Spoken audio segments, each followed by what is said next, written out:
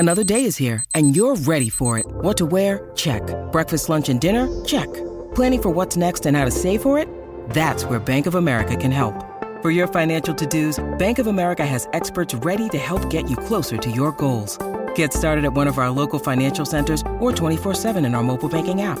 Find a location near you at bankofamerica.com/talktous. What would you like the power to do? Mobile banking requires downloading the app and is only available for select devices. Message and data rates may apply. Bank of America N.A., member FDIC. Welcome to Padel Powwow, your inside look into the world of paddle in Australia and around the world. Welcome everyone to the 5th episode of Padel Powwow. I'm your host Matt Levy, and as always I'm joined by co-host Matt Burrell.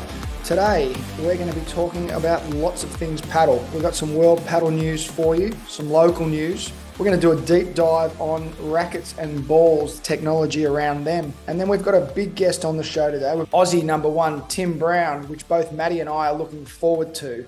So all in all, we've got a big show today. Before we get started though, I should say hi to Matty. How are you? Good, thanks, Matty Levy. It's a pleasure to be here as always. Another cracker of a show in store. How's life in sunny Byron? It's good actually, mate. It's winter. It's a lovely sunny day. I'm getting out in the paddle court 2 or 3 times a week right now. And you came down for a game maybe, 4 or 5 days ago now with your partner, Nige, number 5 in Australia, I saw recently with the latest rankings in the 45 plus. So congrats on that, mate. And you're doing well out there and you're climbing the charts fast. Not so much on your paddle court though. I think my ranking's pretty low out there after Wednesday. Anyway, let's not talk about that. You're top 15 to 20 in Byron Bay, buddy, right now. I'll take it. I'll just take a number anywhere.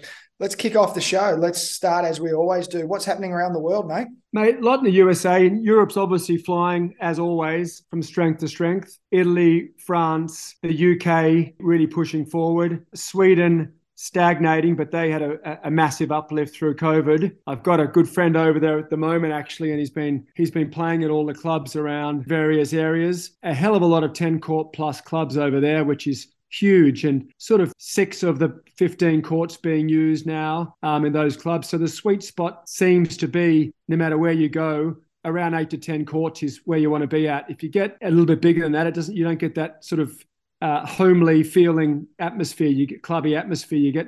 It feels like sort of more of a exhibition center rather than a clubhouse. So clubhouse feels. So I reckon that's the going forward with 10 court sort of clubs as a max, and 6 to 10 seems to be the sweet spot developing through Europe at the moment. On the USA front, the Pro Paddle League wrapped up. We'll be talking to Tim Brown, as you mentioned, later on today. Tim Brown, the Aussie number one, who played for the LA Beats in that competition. And he'll give us a really good update on what's going on over there and the professionalism really building around that tournament and the growth of the tournament and how clubs are being built on the back of the tournament as well, which is super interesting from a business model perspective, which we'll discuss with Tim. Also in the USA, Paddle House, HAUS, they've got 4 courts. They're a high-end club. They're full.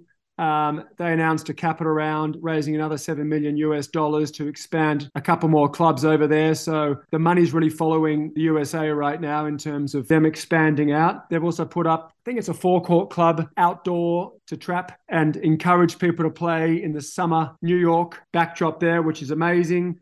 And the Reserve Paddle Club, which would be the pinnacle in terms of top-level paddle clubs. The Reserve Paddle Club comes out of Miami, a guy called Wayne Boych, super wealthy, super talented sportsman himself.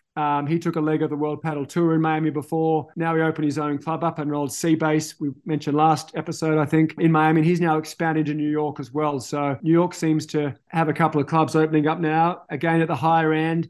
And again, on a members club sort of basis, which seems to be the go in these areas like New York, where it's very clubby sort of clicky feel for it there. Yeah, the USA is the big mover for me. And I suppose that's like all of us Australians. We follow the US, and maybe sometimes the growth in Europe's hard to grasp, but throughout the US, it just seems to be happening so quickly. And yeah, Paddle House, that's the one in Brooklyn, right? That's very cool place. And the fact that, they're obviously justifying rent for 8 courts in Brooklyn. So you can imagine what that's costing them a fortune. So things must be working well. A little closer to home, New Zealand is soon to have their first paddle court. Have you heard much about that? Apparently one of the groups in Australia, a Blue Ribbon group in Australia and the UK are also expanding into Kiwi Lam, which is amazing. I'm in touch with the team over there. They're doing a great job from a federation perspective, building out the sport, really setting up the framework to allow for the expansion to happen in a really well-controlled and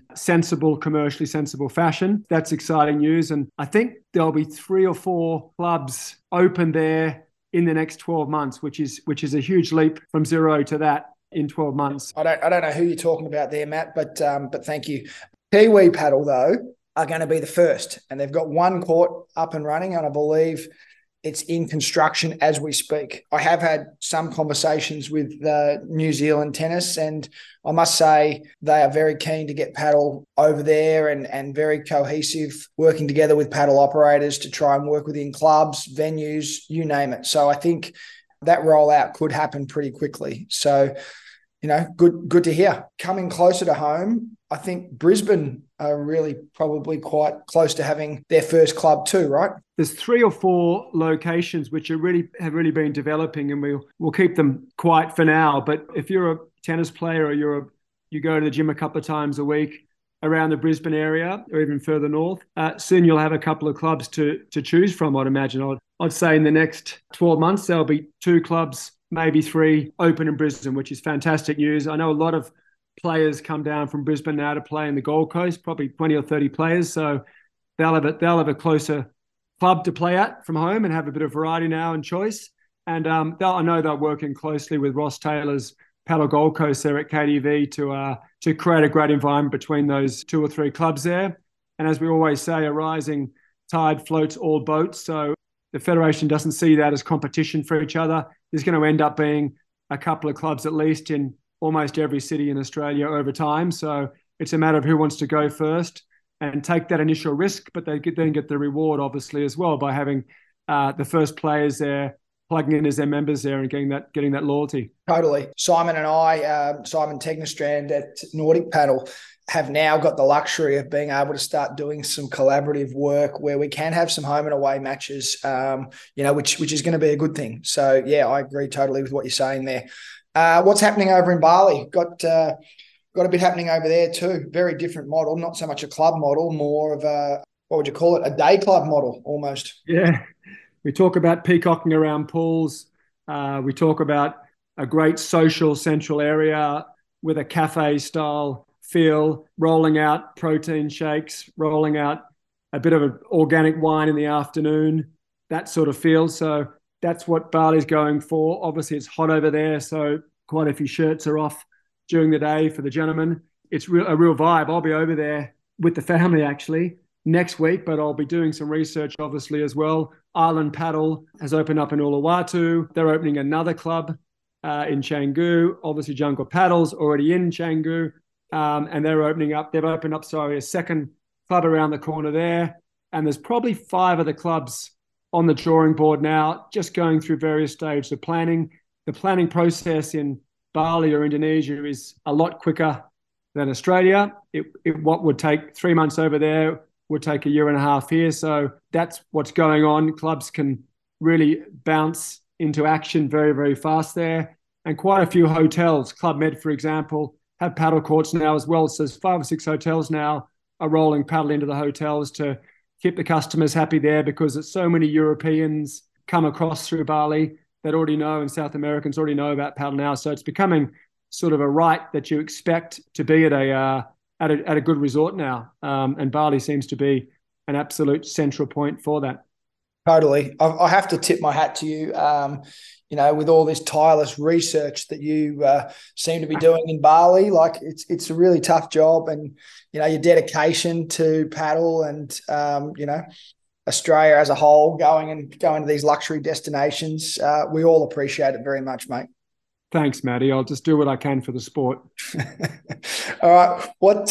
Closer to home, we've got some tournaments coming up. Everyone from the southern states is looking forward to going to the Gold Coast. Forget the paddle. We want some sunshine, but it's coming up July 21. Am I right? Yep. July 21 to 23. We start Friday night in the Gold Coast. Ross Taylor again, shout out to Roscoe, puts a cracker of an event on. So he gets a social version of mixed doubles going on Friday night with the bar fully open, the barbecue going, and the music blaring, which is ultra fun. He's got the first junior event going, so we've sort of not an experiment. It's the first, and we did this originally with the seniors previously. It's our way of testing the market before we go into the official tour.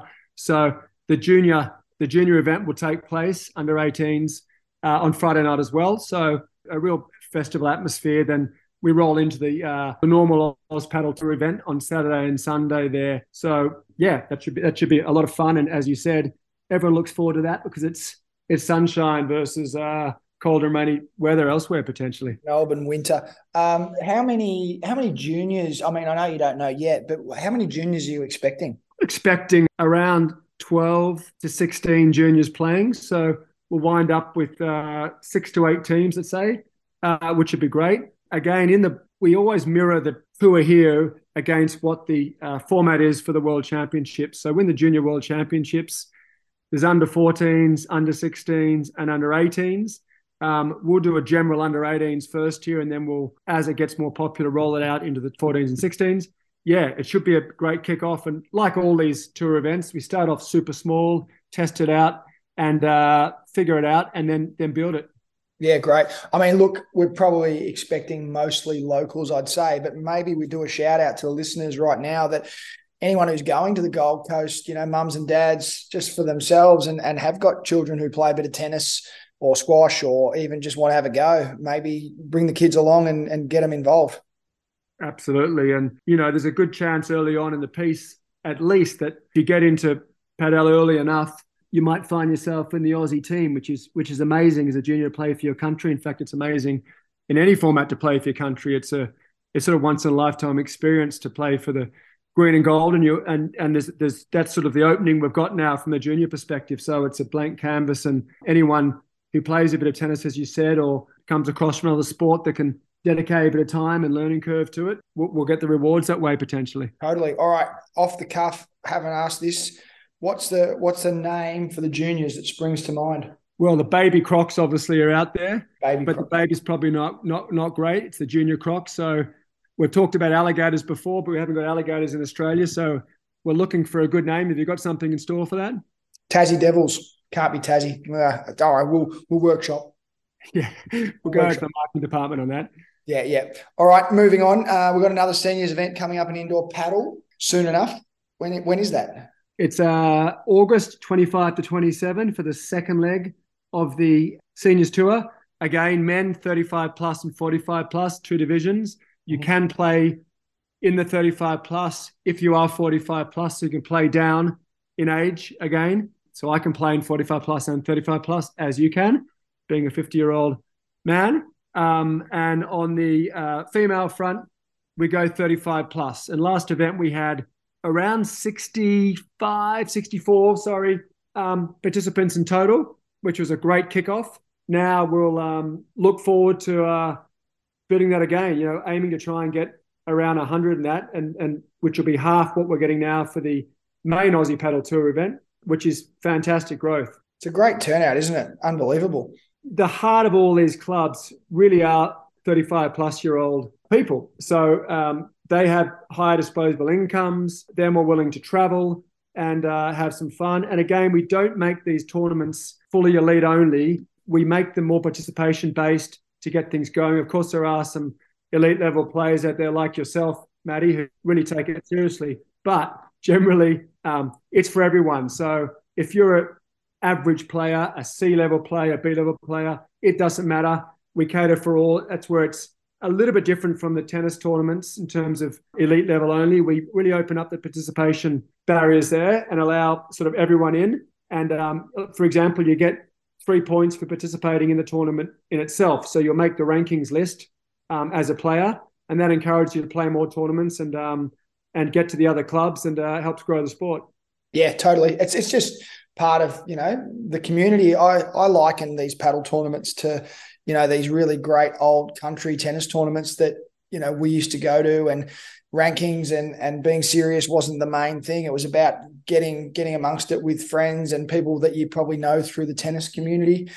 same thing's happening with paddle. You know, you get to know people from all over Australia just by attending these tournaments, and I've had a lot of fun so far. And yeah, I'll certainly be up there playing with me mate Nige at indoor paddle. Nige War has asked me to let you know publicly, and he said, stop short of humiliation, please. But he did ask me to let you know publicly, and this is probably the best format for it with our thousands of listeners here, to let you know you need to get into training mode 100%, because he's skyrocketing right now. He's at training at KTV Sport regularly. He needs to drag you along with him up that chain. I'd argue if I could, but I can't. So, okay, fine. We had a couple of requests on doing a deep dive on rackets and balls and the technology of paddle. So I did try and get an expert on the show with short notice. Didn't quite work. So instead, you and I are going to have to fumble our way through here. But I do know a little bit, because I've got some rackets manufactured back in the one paddle days and some balls. So kind of did that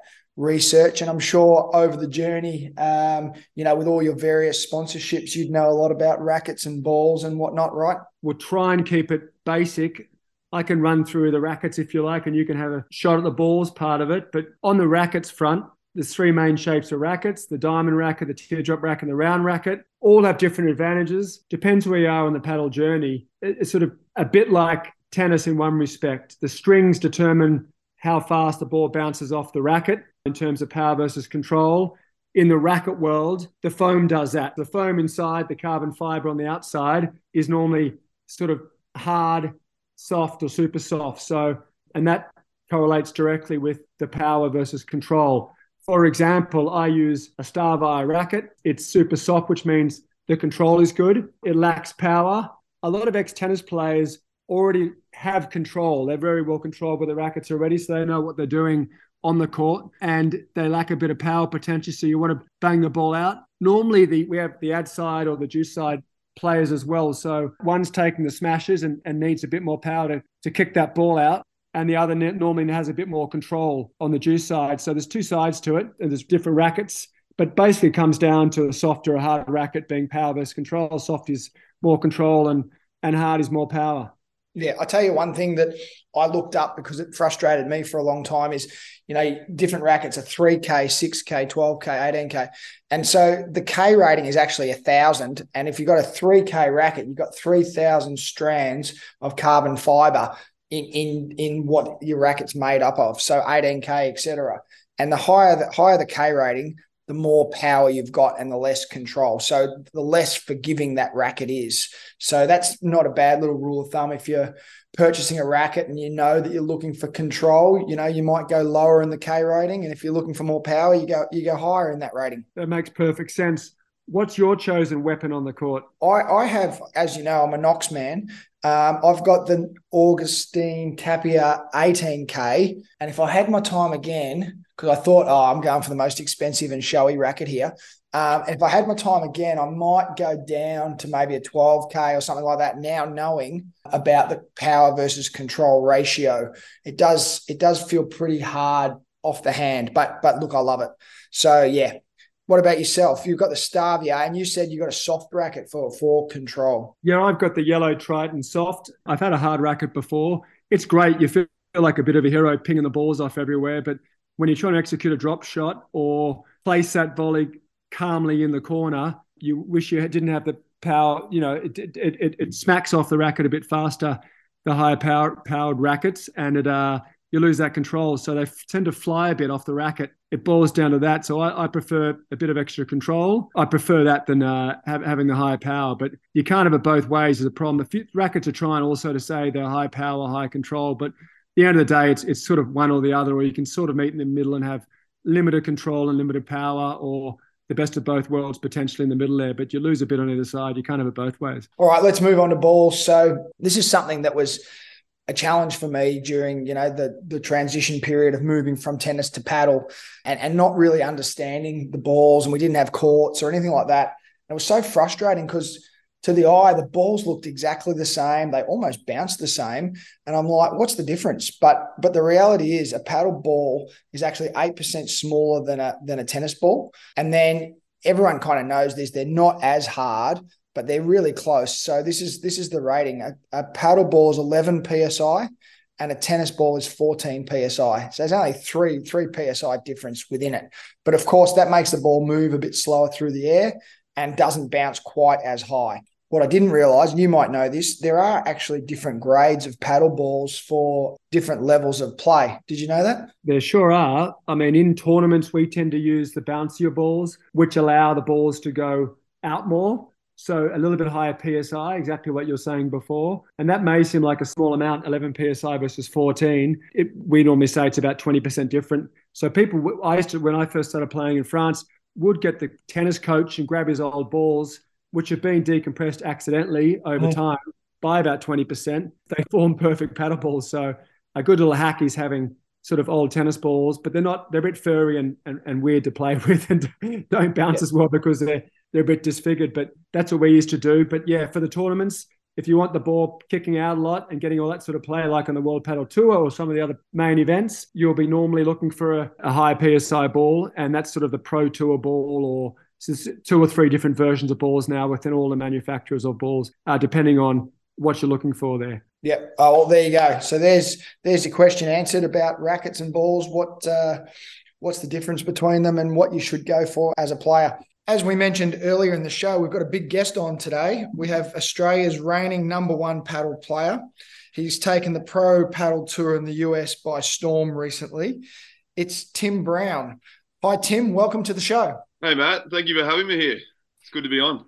Our pleasure. And for all the listeners, today's story is going to be big in a couple of reasons. Later in the interview, Tim's got some really big news for us. But I guess we'll start with what everyone wants to hear is how's life on the Pro Padel Tour being, and how's the US? The US is great. Lots of fun as expected. The Pro Padel League, it was a great success. It was great to train and play with ex-world #1s and that sort of thing. We had Seba Narone in our Pro Padel League team with the LA Beat. I didn't get to play a match in the league, but I knew going in that there was a high chance of that.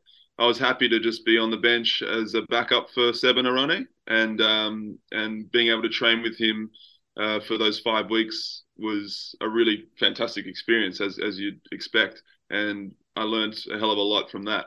Playing with him, playing against him, seeing how he trains, just the little small differences between that top level where Australia is at right now was beautiful to learn.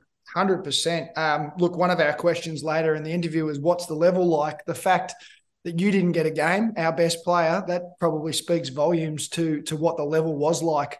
Can you talk about sort of, what the differences are between where we are here in Oz and sort of what you witnessed yourself? Yeah, so the Pro Padel League had a rule that you could only play one international player per fixture. That way that their North American players get to play with an international player. So it's really a clever structure for America. So North America included Mexico, the USA, and Canada. And if we're talking about the level, I would say that Canada would be below Australia. Australia would be very, very similar to the top players in Australia would be very similar to the top players in the US. So we would have a fantastic little match against them if we could tee up that at some point, Maddie. But then Mexico is a level above. So I think that's why Cancun made the final, because they had one of the top Mexican players playing alongside a top player from Uruguay, actually, who plays in A1 paddle. That was sort of where the level was at. Tim, in terms of the teams over there, I know it's a franchise system that's growing. It's a US-based sports system. So cities apply for teams like they would in the NFL and other sports over there. And I hear there's a huge growth train coming with other teams, not only paying more money to own that franchise, and there's a who's who of team owners behind the scenes who are as well very wealthy and very fun entertainment people behind the scenes and celebrity sports stars as well. But where do the teams end up next year? Teams this year, teams next year, and how big do you think it gets in that regard? So everything is just being brainstormed right now. So I did hear a lot of ideas that were going around, but nothing's confirmed yet. So just need to make that clear. But the rumors are that they're looking at approximately 16 teams so next year, and they'll do it similar to how they do the basketball with a Western Conference and an Eastern Conference. I think what they might do is they might just cluster all the Western Conference matches into maybe a 6-week period or something, and then do a bit of promo, build a bit of hype, and then do all the Eastern Conference matches, and then a couple months off again, and then they'll drum up the finals between the two conferences. So that'll be a really cool system. And they're also thinking about next year, rather than it all being at one place, every team is going to have their home courts with a big center court and training courts. And you play at home and you play away against everyone from your conference. And then there'll be finals against the other conference once it's all said and done. So that's really exciting. And that's a big, big step up. It's going to cost a lot more money, obviously, for next year. So it's very exciting to see where it's heading. Tim, one of the key development items behind the scenes for the US Padel Federation was to grow padel in the US, obviously. And part of that process is these franchise team owners have an obligation to build out a center as their home, I think. So you wind up with 16 new, let's call it state-of-the-art or higher-end padel facilities, which is amazing for the growth as well as part of it. And then that feeds back into growing padel in each of those cities. And that's, you get a circular sort of motion going forward and up. And that's part of the brain work behind the scenes, I think, for this tour, beyond just a tour itself, isn't it? I mean, how exciting is that? It's like people will come to, if we had that in Australia, people would come to Sydney and they'd be going, I want to go check out the Sydney home ground, home paddle courts, that would be really cool. So when they do that, that'll be amazing. And apparently I heard that they've signed a new, so Orlando's going to be part of it next year. And I think New York as well. And some of these teams are bought in for $1 million. I think the teams that got in early did very well, didn't have to pay much or anything at all to get it off the ground. But they've got a team buying in to be part of it next year for $1 million. So that's the going rate now. So they should raise quite a bit of money to run a very successful comp next year. And that goes back into prize money, Tim, as well, do you think? And obviously it costs a lot to run the event. And we got CBS for the finals there, which is one of the big 4 or 5 monsters in the US in terms of coverage and distribution of the product of padel, which is amazing. So it's really getting more and more eyeballs on it out there, which is the idea. And the US would be the best sport marketeers on the planet, we have to say.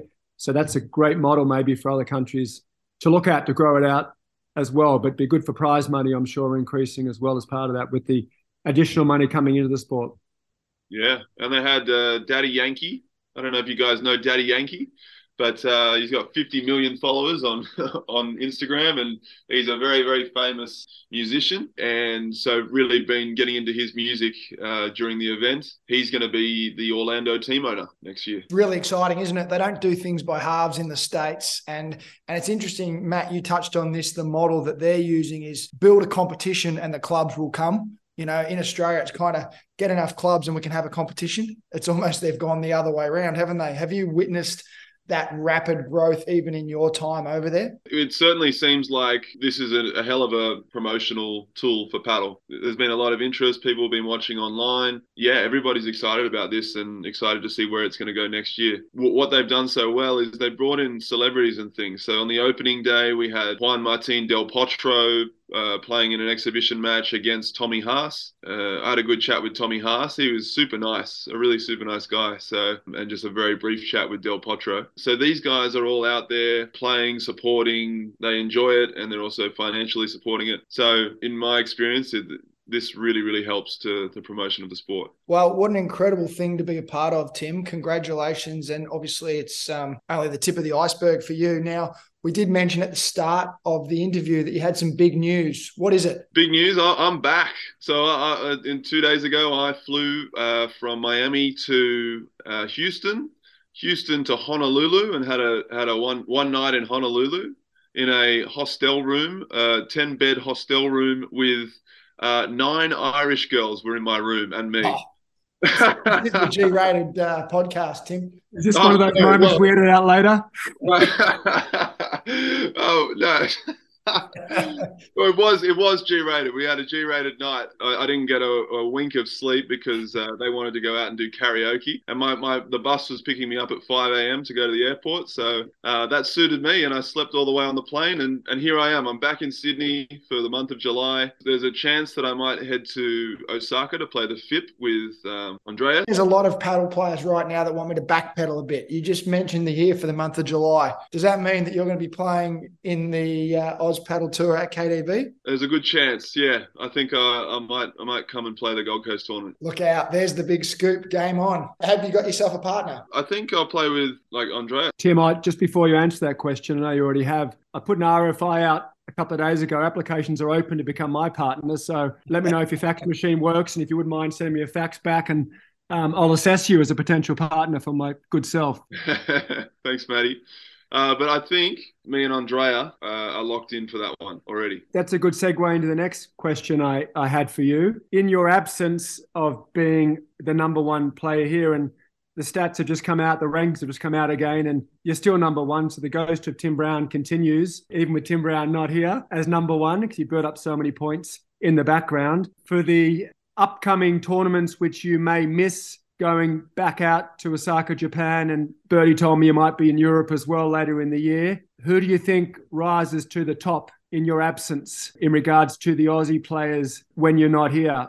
I know it's a politically incorrect question, but I thought I'll ask you anyway. There's a lot of really strong players that are all playing a really high level, and they're all very similar in level. So it's very hard to predict when a tournament starts nowadays who's going to end up as the champions.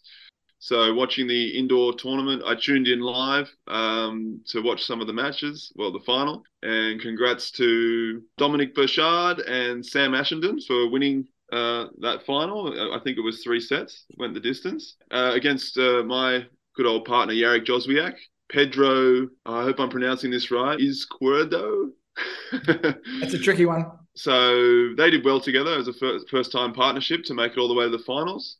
I know Ross Taylor and Giovanni Nucci, I think they were a good chance. I thought they were a good chance as well in that tournament. I did predict at the start that David Colgross and Mikel Blanco would be potential homewreckers. I think they ended up being in a great match. Yeah, in the quarterfinals, they won in a super tiebreaker. So yeah, anything can happen in these tournaments, and as we saw, who's going to take the reins? I'm not sure. I'm going to be there at Gold Coast to hopefully cause a bit of trouble. But I think for the other players in Australia, there's obviously Dom Bouchard and Sam Ashenden.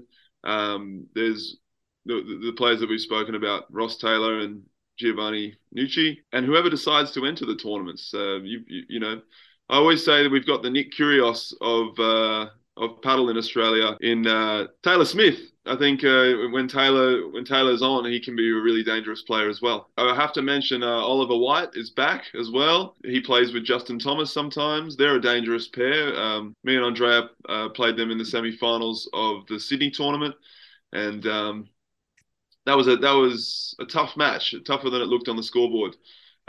So there's danger all over the place. There's probably one more player we haven't talked about who I'd put up there as the Nick Kyrgios part 2. I mean, Taylor Smith's racket smashing ratio is probably up there with Kyrgios, I'd imagine. He's pretty high up on the list, and he's got the world record for hurling a racket. I think it went about 180 meters at KDV last tournament. It was a good one. There's one more player that you had a great match with in overseas, actually, who's been taking the paddles world by storm and also pickleball by storm. Tell us a bit about that. Vuk Velikovic was over in the US, and he's a great paddle player. I think he needs to decide whether he wants to go with paddle or pickleball. He's flirting with both at the moment. But yeah, he flew over to San Diego to meet me in San Diego. That was the first stop in the US for me. We played a tournament there at their paddle club. They've only got one in San Diego at the moment called Tactica Paddle. We had a great tournament over there. We got the toughest draw in history. So I honestly think we were in the top 4 pairs in that tournament. There was another random pair from Argentina that came. They're ranked in the top 100 in Argentina. And Vuk and I matched them in the first round of the tournament. So we were expecting an easy first round, and we got these two Argentinian guns. We did really well to win that match. We just won it with pure energy, bluffing our way through. You know how vocal Vuk can be. We were struggling to hold serve the whole first half of the first set, and they were holding serve really easily. And then they had one game where they were a little bit shaky on serve, and there was so much energy coming from Vuk and I that they just got a little bit nervous that, oh, geez, maybe these guys can break our serve. And we broke their serve, and we just broke their backs from there. We sort of cruised from there onwards. But those guys were really, really lovely Argentinian guys. They took it really well. They were really friendly afterwards, and they said that all us being so vocal was just part of the game, and they were totally supportive and friendly. They went on to win the consolation draw easily, as expected. And then the second round, we played the guys who won the tournament, which is Peter Alonso, who is an ex-world number 8, I think, from only 3 years ago. He played with Jacobo Blanco, and he's also an ex-World Padel Tour player. So a very, very tough ask. That match is all recorded. You can watch it online somewhere through Tactica Padel. Yeah, we did well. We pushed them in the second set. They got us pretty comfortably in the end. I think playing pickleball, Vuk really felt when there was a really high quality shot from them to the walls. That's where we came unstuck a little bit. But other than that, Vuk played superb. Yeah, we had a good tournament. That was a good tournament, regardless of the loss. Obviously, the level of play that you've been able to both sort of witness in play and also even just watching on the sidelines just must be invaluable for you. What a great success story to have our number one player heading overseas and you know, obviously you're back now to compete in the Gold Coast and then Japan, and it seems like the world's your oyster. We just really enjoying watching you play and succeed, and we hope you know, your continued success comes. So yeah, congratulations, Tim. It's been great having you on the show, and we look forward to seeing you up on the Gold Coast. Yeah, thanks, Matty. Thanks to both of the Matties. Great to be here. After Australia will be Madrid. That'll be the next part of the trip to go to Europe, which I'm looking forward to. It'll be great to catch up with you guys in this month before then. Okay, folks, that's all we've got time for today. Thanks for tuning in, as always. Next month, we've got Tennis Australia's Callum Beale coming on the show. He's going to talk about all things paddle from TA's perspective and hopefully give us some insights about what their future plans for paddle look like. Thanks again for listening, and we will see you next month. Matty? Thanks, Matt. Look forward to seeing you in the Goldie for some nice weather and the Aussie Paddle Tour event. Speak soon. The First Serve is your home of tennis at thefirstserve.com.au. Log on to find out all the details of our live radio show, other podcasts, read weekly features by our team of writers, and follow us on social media, Facebook, Twitter, Instagram, TikTok, and subscribe to our YouTube channel.